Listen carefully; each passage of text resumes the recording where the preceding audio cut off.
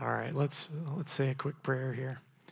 Father God, we come before you and ask that you would open your word to us this morning as Jason prayed. Help it to sink into our heart and change our hearts because of your extravagant and extraordinary love for us. We ask this in Jesus' name. Amen.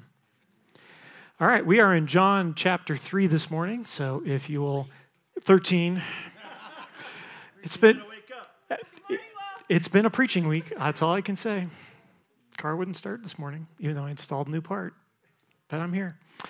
Okay, so chapter 13, unroll your scroll, pull out your tablet or your clay cuneiform thingy or whatever you use to read your word. And while you're doing that, what do you think of as examples of extravagant or extraordinary love? You know, perhaps you might think of a sports star from humble circumstances who makes it big and goes and buys his parents a mansion, right, as a thank you. Or maybe a rock star who opens a restaurant near Skid Row and lets homeless people come in and eat a meal for free. Yeah, that would seem to be extravagant and maybe extraordinary. How about some examples a little closer to home? For me personally, my parents live in a duplex that they built in the 1970s. And when I was a little guy, my grandmother lived in one half of the duplex, and we lived in the other. And that was kind of fun because with family close by, Christmas was always a very special time. See, Christmas Eve, we would drive the 45 minutes up to where my mom's parents were, and so we'd have Christmas dinner with the Italian side of my family. Of course, it's Italian family, so it's pretty big, boisterous, lots of things going on. So that was fun. After dinner and presents, we'd jump back in the car and head home for dessert and more presents with my dad's mom and the German side of the family. Now, Christmas morning was kind of cool because it was just my mom and dad and sister and me. So it just kind of was a lot more quiet, a little more intimate. And when I was about 6 or 7, I wanted a bike for Christmas, right? I mean, most kids about that age, a bike is freedom, right? It's kind of fun. And, a lot of the other kids in the neighborhood were getting bikes for birthdays or Christmas or whatnot. And so Christmas morning came, we opened a few presents under the tree, but no bike. But my parents led me next door to my grandma's house, where over the preceding weeks, my dad had been secretly working. There, gleaming with a bright new coat of red paint with black accents and a red bow, was my first real bike. Man, that was amazing. And you should have seen my dad's face. He was totally beaming to see how much I enjoyed that bike. And what was interesting, while I appreciated that beaming face back then, what I didn't understand until years and years later was what an extravagant and extraordinary act of love it was for that bike to be there. See, as it turned out, finances were really, really tight for my family that year. And to make my dream happen, my parents had managed to find a used bike, and my dad spent some of his precious free time refurbishing and repainting that bike. No wonder he was just beaming when he saw how much I loved it. Now, hopefully that story will remind you a little bit of the story that Jason told a few weeks ago about the blanket that his daughter Katie made for him under similar circumstances. See, these are both examples of extravagant and extraordinary love. And what's common to my story and Jason's is the heart of love behind the gift. See, in both cases, the hearts involved recognized needs and met them in extravagant and extraordinary ways. Katie could have made a smaller blanket. We saw that cool picture of this massive thing that she made for her dad. My dad could have just cleaned the bike up a little bit and stuck a bow on it. But instead, Katie and my dad went to extravagant and extraordinary lengths to show love. They didn't spend gobs of money to make it happen, but they invested huge sums of love to make it happen. And that's both extravagant and extraordinary because investing huge sums of love is such a precious and rare thing in this world. When we quote John 3:16, we really need to consider the extravagant and extraordinary love that it represents. We easily rattle off, "For God so loved the world that he gave his only son, and whoever believes in him should not perish, but have eternal life. That extravagant and extraordinary love wasn't just the 33 years that Jesus spent on earth. That love was put in motion right after the fall. God spent thousands of years preparing things so at just the right time, he would send his Son into the world to save it by taking on the punishment that we deserve and dying on our behalf. And if that's not extraordinary and extravagant, I don't know what is. Now, with that in mind, let's turn to John chapter 13. And we're going to find today that our passage has kind of two distinct sections. See, the first section involves all 12 of the original disciples, and the second involves only the 11. But what unites them both is the extravagant and extraordinary love of Jesus. What unites us to Jesus is his extravagant and extraordinary love.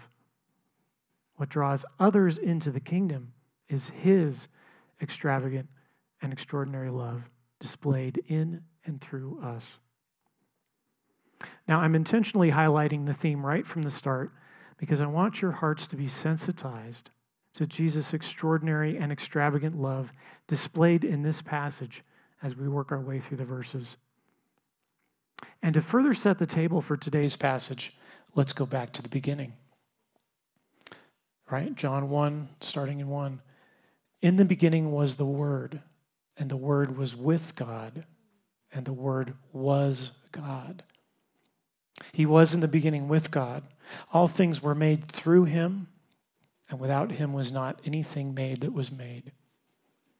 Folks, this is still the Jesus that we'll read about today. Fully God, fully man. Creator of the ground he was walking on and the people he was offering salvation to.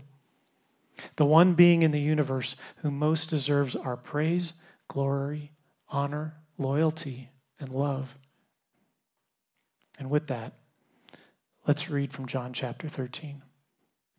Now, before the feast of the Passover, when Jesus knew that his hour had come to depart out of this world to the Father, having loved his own who were in the world, he loved them to the end. Now, remember, Jesus knows what's coming next, right? We're getting really close to the cross. What comes next is betrayal, torture, mockery, the perversion of justice, abandonment, and death. And despite that, his focus was on loving the disciples to the end. That's extravagant and extraordinary. How many of us would do that? I mean, most of us would worry ourselves silly knowing that that sort of thing was in our immediate future, right? Not Jesus. To quote the eminent theologian Mike Abraham, I wish he was here today, that'd be funny. Redeemed men, women, and children was a price worth paying. Let's continue. During supper, when the devil had already put it into the heart of Judas Iscariot, Simon's son, to betray him, Jesus, knowing that the Father had given all things into his hands, and that he had come from God and was going back to God, rose from supper. He laid aside his outer garments, and taking a towel, tied it around his waist. Then he poured water into a basin and began to wash the disciples' feet and to wipe them with the towel that was wrapped around him. He who came from the presence of the holy God and was going back to the presence of the holy God assumed the humble posture and appearance of the lowliest of servants and washed the dirty, stinky, calloused feet of his disciples. Let that sink in. The purest, cleanest, holiest being in the universe, King of kings and Lord of lords, one with the Father, knelt as the lowest of servants and washed the dirty, stinky, calloused feet of sinful man. And he washed the feet of all 12, each with their own issues, even the one he knew would deny him, even the one he knew would betray him. Friends, that is extravagant and extraordinary love. Continuing on. He came to Simon Peter, who said to him, Lord, do you wash my feet? And Jesus answered him, what I am doing you do not understand now, but afterward you will understand. Peter said to him, you shall never wash my feet. And Jesus answered him, if I do not wash you, you have no share with me. Simon Peter said to him, Lord, not my feet only, but also my hands and my head. And Jesus said to him, the one who is bathed does not need to wash, except for his feet, but is completely clean. And you are clean, but not every one of you. For he knew who was to betray him. That was why he said, not all of you are clean. To appreciate the context here, we need to realize that bathing in those days was a bit of a different matter, right? Water was scarce. Bathing was often the equivalent of a sponge bath. And you could easily clean everything except the dirty, stinky, calloused feet you're standing on. And the thing about sin is that we can look pretty clean to the casual observer, right? Indeed, we can live pretty good lives, right? But apart from Christ cleansing us from sin, it still remains.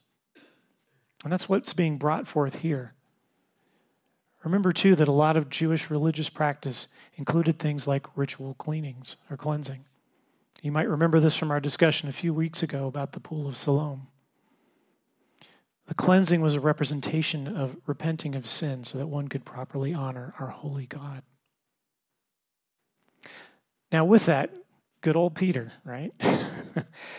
He at one level gets the fact that he isn't worthy to have his feet washed by the Messiah. He doesn't think he's worthy to have Jesus wash his feet. He understands to a degree that his heart is still sinful. And with that, he asks Jesus to wash his hands and his head as well. See, Jesus is pointing out to him and us that we can only be clean if Jesus fully washes away our sins.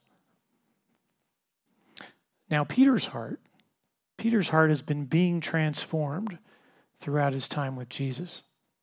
And that wasn't the case with Judas. See, despite being in Jesus' inner circle, despite hearing him preach, despite witnessing the miracles, Judas' heart remains unchanged, unclean.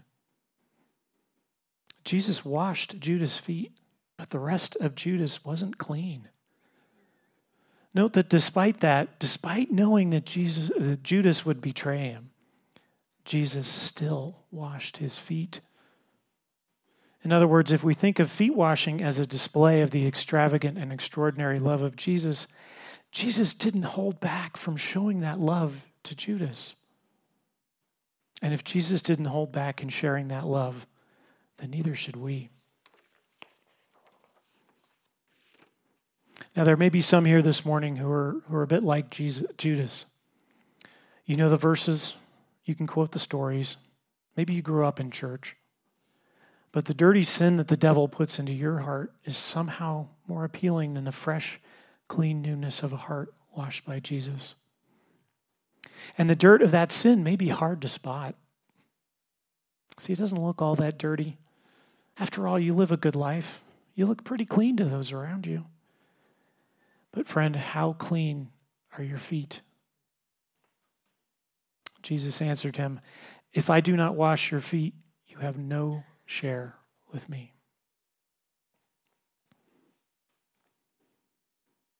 And when he had washed their feet and put on his outer garments and resumed his place, he said to them, do you understand what I have done to you? You call me teacher and Lord, and you are right, for so I am. If I then, your Lord and teacher, have washed your feet, you also ought to wash one another's feet. For I have given you an example that you should also do just as I have done to you.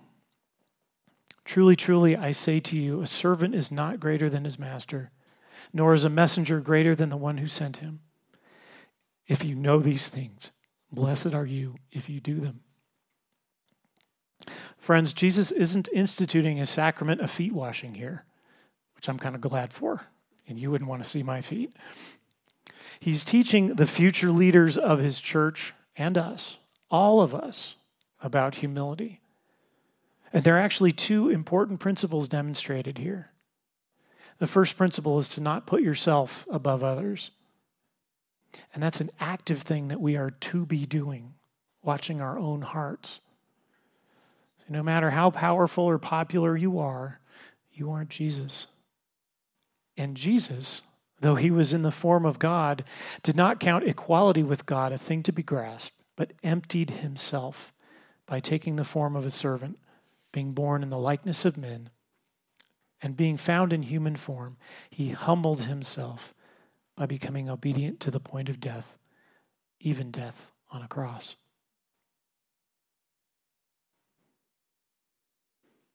See, we can only serve others in true humility, with extravagant and extraordinary love, when we do so in, under, and to Christ, in his power, under his covering for our sins, and seeking to glorify Christ alone, not ourselves.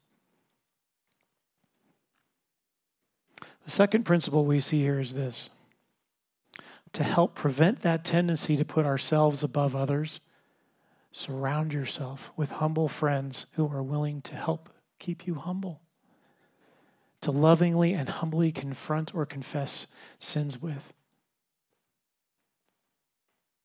Whether you're an introvert or an extrovert, our flesh craves power and attention in some fashion. And the more we're given either of those things, the more we tend to want them and go to extravagant and extraordinary lengths to get them and keep them. And we all know that we aren't the best stewards of our own hearts. So Jesus instructs us to help keep each other humble by calling for each of us to demonstrate humility. Especially in our day and age, it'd be really weird for us to actually wash each other's feet, right? And likewise, it's not normal for us to have deep enough relationships with each other to help keep each other humble as we deal with sin in our lives. Yet, that's what we're called to. Now, don't take that as a license to be everyone's conscience. It's not what we're talking about here. If you think about the story of the speck and the log, right? Deep, trusting relationships take time to build. And if you think about it, Jesus did that over 3 years with these men. Be open to building such relationships so you can have that in your life. But Jesus says, if you know these things, blessed are you if you do them. See, it's not enough to simply know that we're to actively mind our hearts and help others do the same. See, it's just head knowledge. It becomes heart knowledge when we're actively doing these things in, under, and to Christ. And the blessing here is the extravagant and extraordinary love of Jesus. It's given to you. It's being demonstrated by you. And that love is yours forever in Christ. So the power and attention stuff, that can disappear in an instant, never to return. Which would you choose? And notice how opposite this is to the way of the world. You know, one of the chief means that people use to obtain and maintain that power and attention is fear. They can cause fear or they can stir up fears you already have. And when they wield fear as a weapon, it can be obvious. Maybe it's dehumanizing rhetoric to distance us from them. Maybe it's violence. It can also be subtle. I think all of us have felt peer pressure. It can even masquerade as godliness. Have you ever heard a preacher or somebody say, you'll be blessed if you do this thing that sounds holy, but don't look too closely because that thing they're asking you to do isn't truly biblical. That's why it's critical to understand Jesus as he presents himself to us in Scripture. He's our model to follow. It is his extravagant and extraordinary love that saves us, sustains us, and brings joy to us. And his model for leadership is humble service that demonstrates extravagant and extraordinary love, not fear, force, or coercion. Jesus continued, I'm not speaking of all of you. I know whom I've chosen, but the scripture will be fulfilled. He who ate my bread has lifted his heel against me. I'm telling you this now before it takes place, that when it does take place, you may believe that I am he.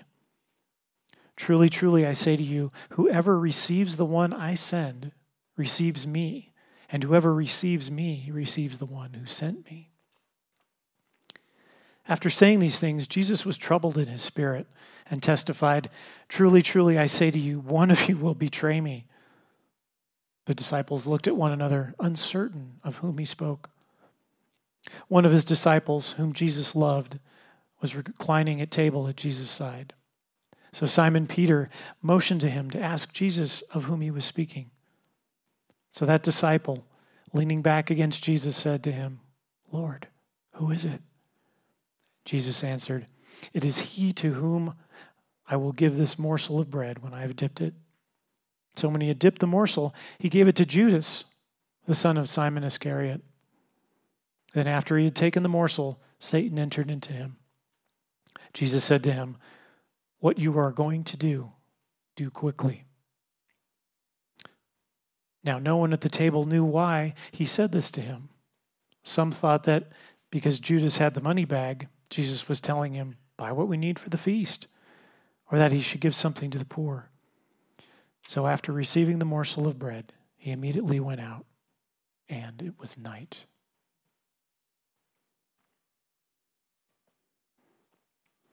What we see here is that part of Jesus' extravagant and extraordinary love was how well he taught his disciples.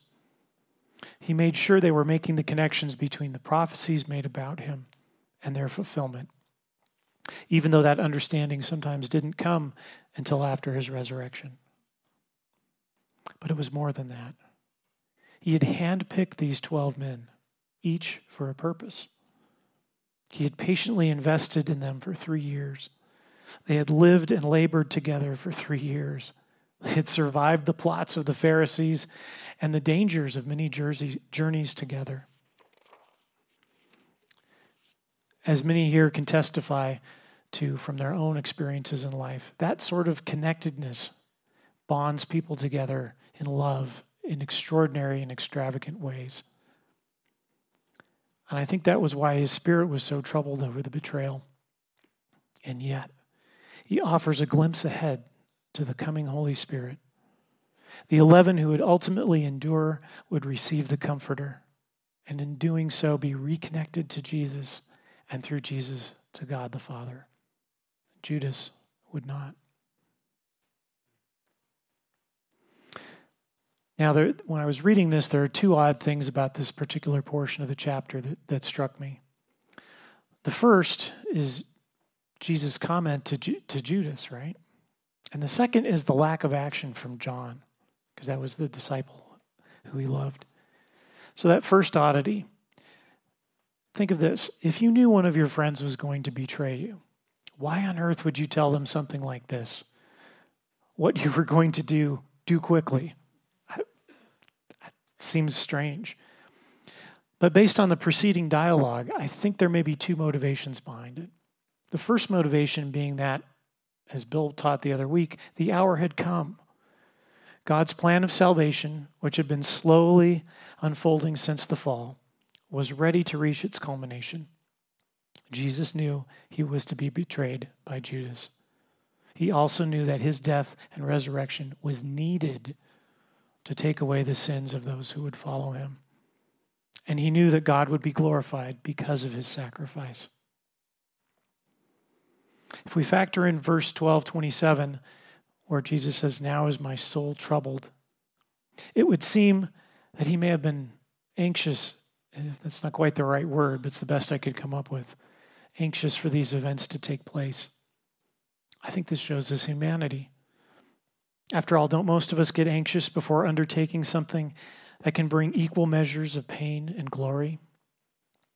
Think of the pressure on a musician before an intense performance in front of a demanding crowd, or an athlete before a championship game. And this was the ultimate championship game. I think the second motivation is shown by what happens after Judas has left the room. See, once Judas has left, it is down to just Jesus and the 11 disciples who truly believed. The 11 disciples who, after Pentecost, would change the world by the power of the Holy Spirit working through them to spread the extravagant and extraordinary love of Jesus. With Judas out of their midst, Jesus immediately begins what is arguably his most passionate and direct appeal to his disciples. He lays out the gospel with clarity and grounds it all in extravagant and extraordinary love. Jason's going to bring this section of Scripture to life for us starting next week as we read those beautiful words of love spoken by Jesus to his disciples and to us. Now, the second oddity is, why did John do nothing with that information, knowing that Judas was the betrayer? I mean, most of us would probably want to do something, right? Get in there and tackle the guy or something. Well, John actually did do something with the information. He wrote it down. So there was another confirmation available to establish that Jesus was indeed the Messiah. He also didn't tell Peter. Right? Peter's the hothead of the group. So Peter might have actually tried to rashly go out and stop Judas like most of us would have done. And it seems that Jesus knowingly, wisely, and immediately redirected the focus of the 11, and especially Peter, to the things of God. See, when he had gone out, Jesus said, "Now is the Son of Man glorified, and God is glorified in him. If God is glorified in him, God will also glorify him in himself and glorify him at once. Little children, yet a little while I am with you.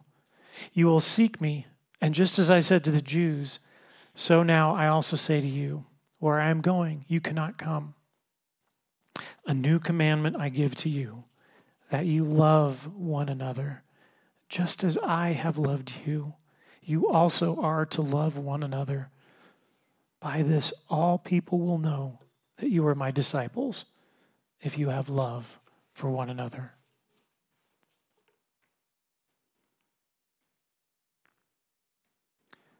With Judas on his way to betray Jesus to the Pharisees, the stage has been set for the final act of extravagant and extraordinary love. The Son of Man would be lifted up on the cross to redeem fallen man to the glory of God. Jesus would rise again, give some final encouragement to his true disciples, and then return to heaven, leaving his disciples to spread the good news and to make more disciples from those in every tribe, tongue, and nation. And as he's done all along, he's preparing them for what is to come, giving them enough information to be prepared, but not so much as to overwhelm them. And he gives them perhaps one of the most critical instructions of all: love one another as he loved them. That means that the 11 and every follower of Jesus are to love one another with the same extravagant and extraordinary love that Jesus did. And why would this be important? Well, for starters, even those in the world demonstrate a degree of love for one another. If we look to Matthew chapter 7, we read this: "Or which one of you, if his son asks him for bread, will give him a stone?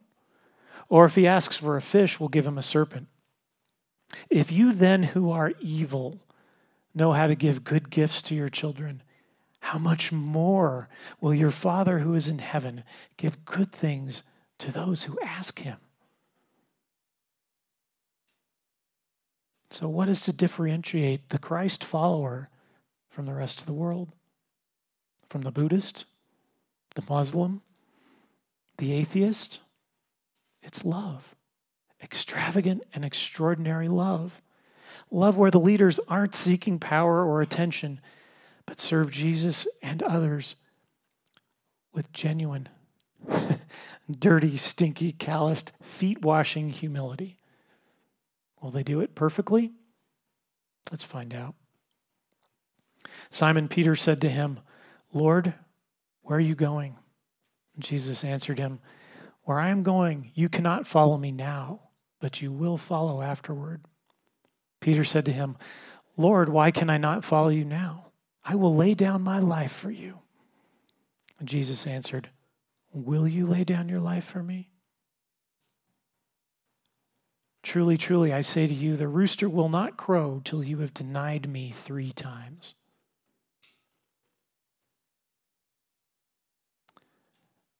Now, Peter will ultimately be the rock that would lead the early church, but not before denying Christ, not just once, but 3 times. Jesus again acts in extravagant and extraordinary love to prepare Peter for the denial and reassure him that they would ultimately be reunited in heaven. I think a lot of us can relate to Peter. He gets all fired up, but when tested, he folds under the pressure, at least initially. I believe that, like Peter, many of us need to be tested so that we truly understand the condition of our hearts, so that when we represent Christ to the world, we are truly ready to love others with the extravagant and extraordinary love of Christ. To do that in ways that glorify God and not ourselves.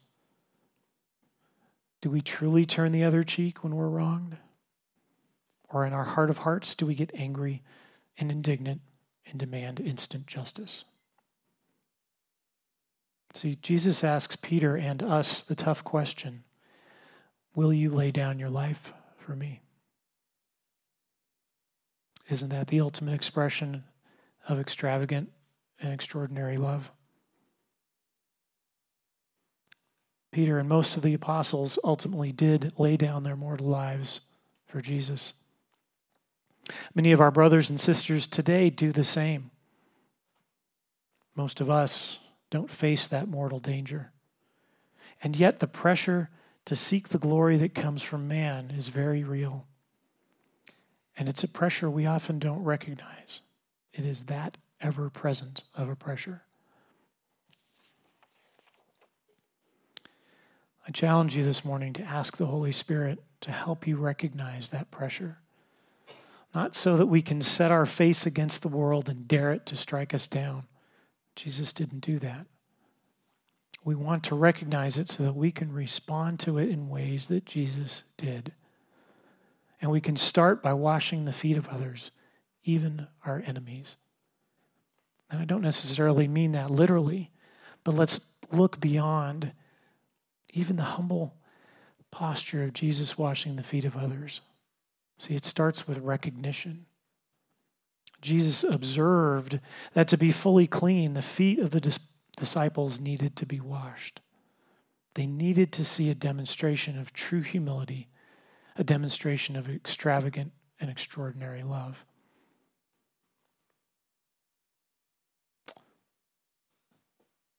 For you and I, that means some interesting questions for us. Do we take the time to recognize the needs of those in our circle? How about those just outside of our circle? Do you give yourself bandwidth to even take that time?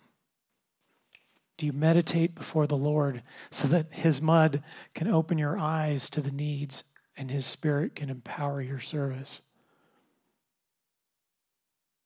See, as we begin to consider how to apply this to our own lives, we need to see the interconnectedness of what Jesus is bringing forth here. In our own power and strength, none of us can even find our way to Christ. We need the Holy Spirit to prepare our hearts.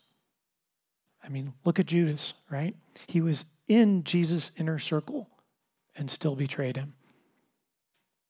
Peter seems to make this brash statement that in his own strength, he'll stay true to Christ, even unto death. Of course, soon thereafter, Peter denied Christ. For us to love the way that Jesus loved, there's no way we can do it in our own strength. Our expressions of extravagant and extraordinary love, our feet-washing moments, have to be done in, under, and to Christ. Otherwise, we serve Christ for our own ends, not out of love for our Savior and his love for us. And see, recognizing that we can't truly express love without help, Jesus prepares his followers for the coming Holy Spirit, who will enable them to love the way that Jesus loves. As I said, we can't and won't do it perfectly. We may even mess up in really big ways. But as we humble ourselves in the sight of the Lord, he will lift us up. And in gratitude, we in turn lift others up to him so that they can experience the same extravagant and extraordinary love of a Savior who died for them, that they may truly live. See, the power and attention, that's like walking on the edge of a knife. What little happiness it might bring comes with near constant worry about losing it. Just a little slip one way or the other, and we fall off the edge. Friends, we don't have that worry with Jesus. He promised to never leave or forsake us. We may stray a little, leaning to one side or the other, but as Paul put it in Romans, for I am sure that neither death nor life, nor angels, nor rulers, nor things present, nor things to come, nor powers, nor height, nor depth, nor anything else in all creation will be able to separate us from the love of God in Christ Jesus our Lord. So friends, even in the midst of trials, we know that he is with us and for us. That is love. That is extravagant and extraordinary love. Love that the world needs to see and hear about. Amen? Let's pray. Father God, we long to bring you glory. We long to share the extravagant and extraordinary love that Christ has shown us with others. And we don't do it well. We know it. We know that our expressions of love are poor. But Lord, you've given us your Holy Spirit to continually wash us of our sins, to make us more and more acceptable to you, to empower acts of love, extraordinary acts of love that are different from the world, that the world may see Christ and know that love is so much deeper than they ever imagined it could be. Help us to share that love with others. In Jesus' name, amen.